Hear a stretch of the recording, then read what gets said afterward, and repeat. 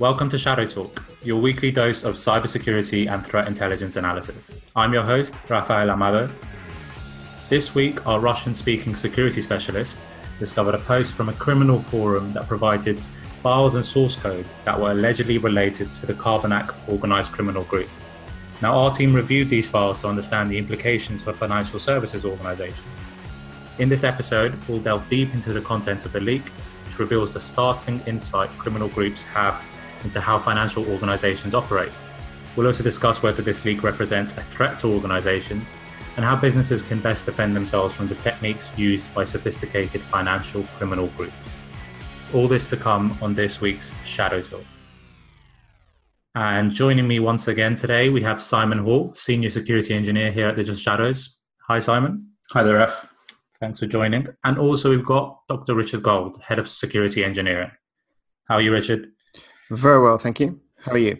Very good. So it's been a busy but exciting week for the both of you, I assume, with these Carbanak findings. But let's start with a brief overview of what happened.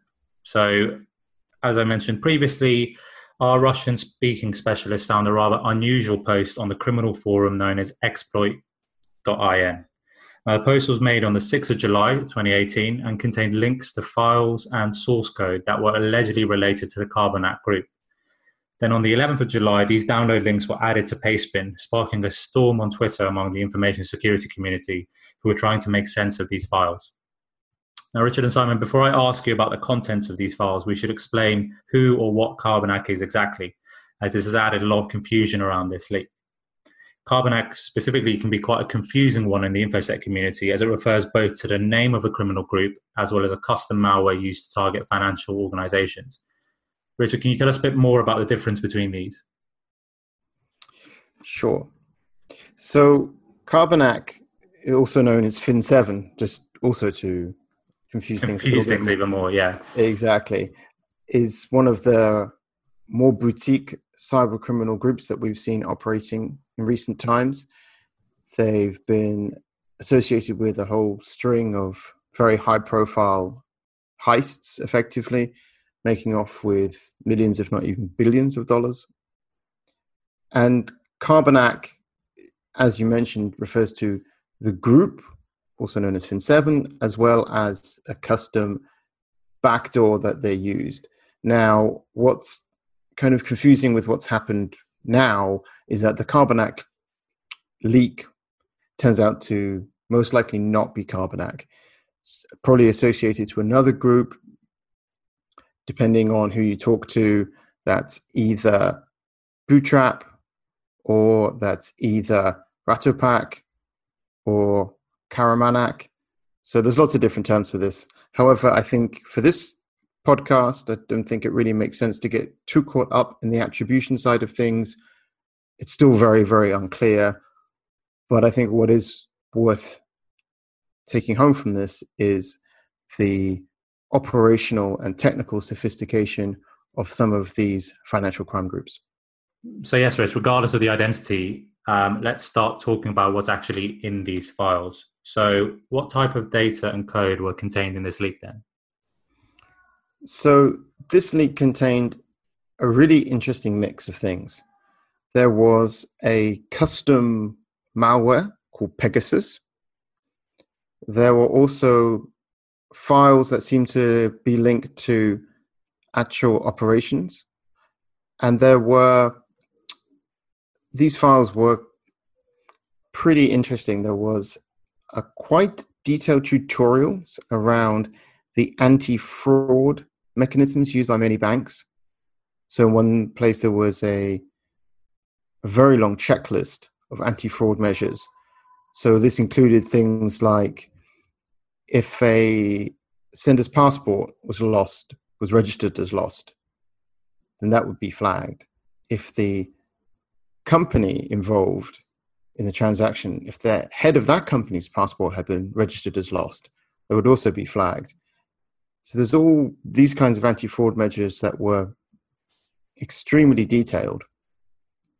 And there was also a lot of information about how they made fraudulent transactions. So it went into a lot of detail about how payments are made inside of the banks that were being targeted. So that included both how manual payments, how automatic payments are made, and the difference between them, how the signing is done, how they move through the transport gateways, and so on. And also, quite disturbingly, there was a spreadsheet with a list of about 1,000 people who were working in key areas in a whole number of Russian banks. Now, the purposes of this spreadsheet is unclear, but what is clear is that the attackers had gone to great lengths to understand the targets and to understand how the targets' business processes operated, how to take advantage of them, how to subvert them. I think it was one of the most interesting insights into the world of these high-level criminal actors that we've seen for a long time. Yeah, and so alongside all those documents, stuff I found really interesting was the Active Directory user dumps as well for various banks within Russia. So there's a lot of information here about all of the users inside these domains, active or disabled, which was quite eye-opening. Yeah, it really shows that these guys, they're really professional. They're taking a very serious approach to their operations. They're really spending that time to get to know every single last detail of the environments that they're compromising. So alongside that, you also had the source code for Pegasus, which was the malware. Pegasus, which was the malware that they used. A lot of this seemed to be pretty bespoke and custom for the job as well. So I haven't had a chance to go through the malware too much, but I know a lot of other people have done some reviews and code analysis on this already. The stuff that I have seen is quite an interesting mix of tools and techniques they're using inside there, and also a few CVEs that they've got kind of disclosed in there. A few CVE mentions as well that have been tweeted about that the exploits are available inside this source code. Yeah, we should mention that this is also dates back to about 2015. So a lot of the vulnerabilities that these guys were targeting back then, obviously patched now by the vendors, but the level that they were operating at back then, yeah, exactly. They had their own exploits. It's pretty cool. They were happy also to take existing tools like Mimikatz and modify that for their own ends. But as Simon rightly pointed out, when it got serious, so for the specific task of dealing with the financial institutions that they'd compromised, these guys were going custom. They had their own tooling for that. And like I say, it looked like they really spent an amazing amount of effort to get to know those environments, or had already known these environments well in advance. Yeah, it's definitely an interesting mixture. I'd say the version of Mimikatz, I think, was flagged previously. That was only operational on Windows XP. But a couple of the exploits they're using for system Privesk within this code actually was operational from, I think, around Windows XP through to Windows 10. So it was operational for some time. And I think there was even seen Dire banking Trojan was seen using the same Privesk exploits as well. Yeah, that's a good point. One of the things we should pick up on here is that there is code sharing, tool sharing between different criminal groups, and also the developers, the malware developers, also move between different groups. There's no major surprises here. So we can expect to see the same techniques showing up in related or even unrelated malware, simply because of the flow of information and flow of personnel between different groups. For sure. I've seen a few people mentioning, as of with like the equation group dumps, that some of this code may be reused and end up in other pieces of malware. But I think it looks fairly, I mean, it's fairly aged now, but it's also fairly bespoke for the jobs that they were doing, clearly. Yeah, I fully agree. I think we've talked about this before, but when we see dumps like this, people often are concerned that this means that a whole raft of actors are going to be enabled by these leaks. But as you pointed out, Simon, I think it's going to be difficult. These are very, very specific for certain environments. They're not universal. They're not used everywhere across the globe. And it's going to be difficult to make them work elsewhere. Now, the parts that are generalizable, sort of standard remote access Trojan features, Privesk, persistence, these kinds of things, can be found in all kinds of different pen testing toolkits, Cobalt Strike, Empire, or others. So I don't think that there's that much that this dump is going to be enabling directly in terms of capabilities that actors don't have already. Yeah, I totally agree with that. I mean, as you say, we're not looking at attribution here, but there is some evidence going around that there's a lot of code reuse through this as well, which makes sense. I mean, you see the use of Mimikatz, which is open source, and there's other pieces of code within there that's been reused between different pieces of malware, and it's quite common for that to happen. So to pick up on that, I think one of the primary questions many of our listeners will be asking is whether this leak has made them more vulnerable to attacks. Now, from what you guys are saying, it seems although the source code has been leaked, it's unlikely other groups or actors will just be able to pick it up and start using it because of how sophisticated and detailed it is. So why should our listeners care about this? Why is it significant? I think the most interesting thing for me is that it really shows the operational and technical sophistication of these guys. So often in cybersecurity, we are accused of being alarmist, and often good reason. There is a tendency to be hysterical about things and to overhype the threat. The whole nation state piece is one example of this. But in this case, it really shows that there are actors out there. They have a lot of targets. They have financial institutions clearly in their crosshairs. They've got either people who used to work in these environments or people who know these environments on board, taking full advantage of their knowledge and their experience.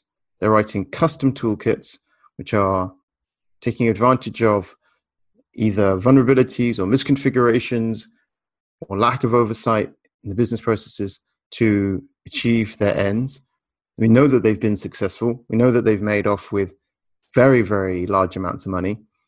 So it shows that these people really are operating. They really are out there, and it is something to be concerned about. Now, I'm not advocating that we need to be paranoid now, but for me at least, I think it really shows how much work certain groups are prepared to put in to really overcome the defenses of these organizations. Yeah, 100%. And I think the main key thing here is with this particular piece of malware this particular piece of malware, as we said, is utilizing some known exploits. But this was from around 2015, the same time when these exploits were actually released. So they're using the newest tricks. So they're not creating custom exploits for this. They're not going out there and buying some 0 days to try and get into these banks. They are kind of keeping up with the news. They're using the latest CVEs to exploit these systems to gain a foothold. And there's some talk that the initial entry point may have been document based, so using phishing to get into some of these systems. And then they're using these well-known exploits to gain a proper foothold on these systems. So while people are, again, we've mentioned this before, worrying about the kind of 0 days out there, the trading of some of these exploits that no one else has, it goes to show that these groups are using common exploits. So keeping an eye on kind of the latest vulnerabilities coming out and patching your system would actually provoke some of these attacks. Yeah, I think as well, it's worth keeping in mind that once they've gotten in, they knew where to go. They knew what to do what to look at. And I think that it can be tempting to think that attackers just don't know how financial institutions are wired on the inside. But if you look at some of the tutorials that they provided, and that's also kind of interesting, actually. Why are there tutorials in there? How are they? Are they sharing this? Are they doing work for someone else? That's also kind of an interesting point. But if you look at the tutorials, they mention, which processes running on a machine should you look for when you're looking for the payment gateway, or the transfer gateways. They say that, in large banks, some components may be missing, or the installation location may not be visible, in which case you have to look for which automated solutions are being used and figure out from those, for example, which file servers are being used to see how payment files are exchanged, and all this kind of detail. So they say they really got into this. And it says another one, which, on the basis of the logs, find out when things are turned on and off, the frequency of flights, which I assume means transfers, the settings for file sharings. There's a lot of detail in here about whether the file signing is made automatically or whether it's done manually. So what I mean is that there's a lot of emphasis on that. When you think about the kill chain, the initial entry point, that kind of thing. But once they got inside, they were able to move laterally, get to their targets. And I think that shouldn't be ignored. That, to me, is as complex as developing your own 0-day. Yeah, exactly. With the exploitation, there's nothing out of the norm here. As you say, the key takeaway from this is the amount of intel they'd managed to gather on these banking systems. It's pretty incredible. I think that probably took a lot more work than actually the dev on these tools.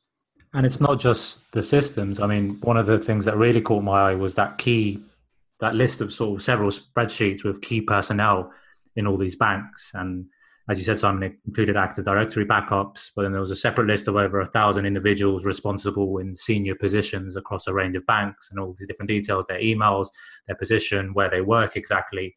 So it's not just the technical, the system information that they've got a good handle on. It's also the actual personnel in these organizations as well. Right. And you think about it, that you can buy exploits. There's a market for that.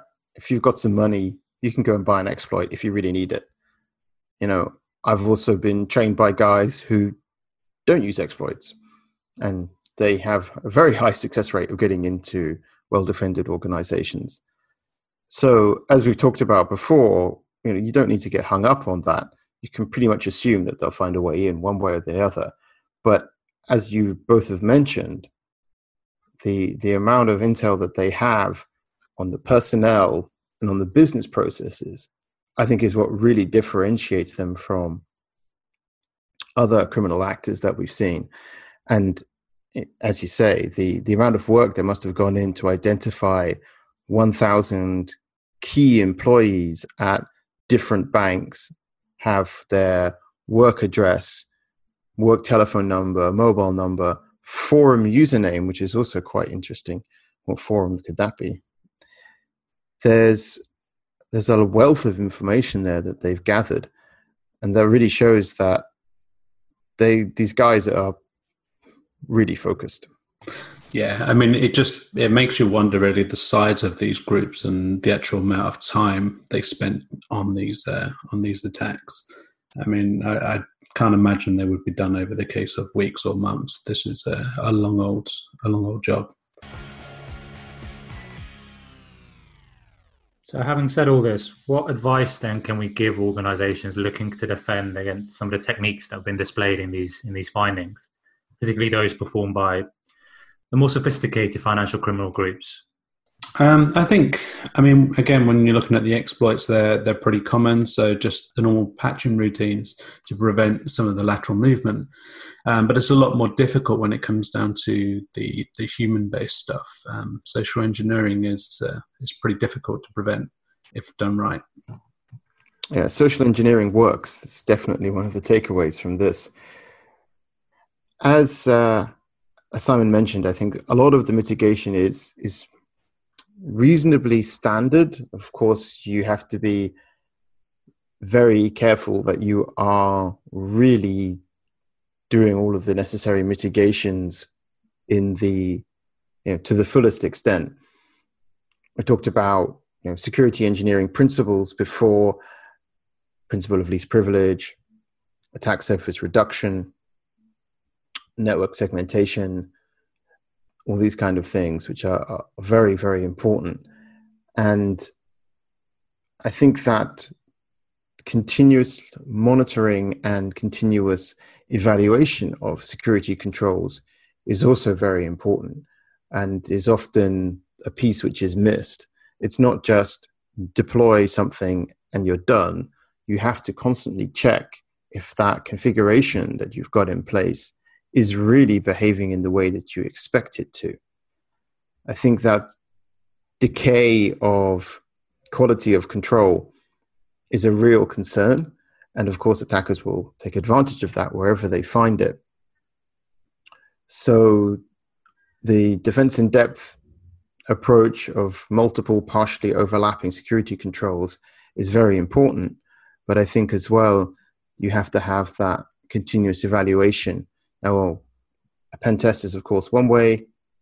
Purple team, where you have your offensive security guys, your defensive security guys working together to collaborate and uncover misconfigurations or weaknesses in your security posture, is another excellent way of doing it.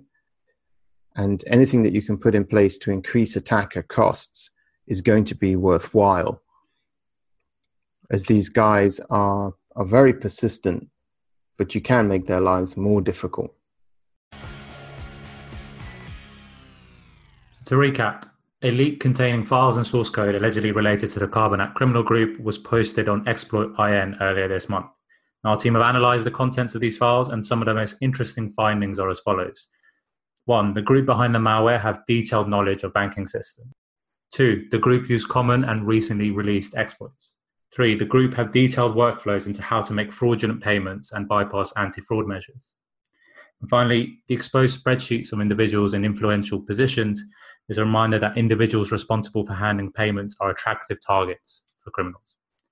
Now, as Richard and Simon have explained, a defense in-depth approach and reviewing permissions, revoking them as necessary, can help mitigate against many of the techniques shown here.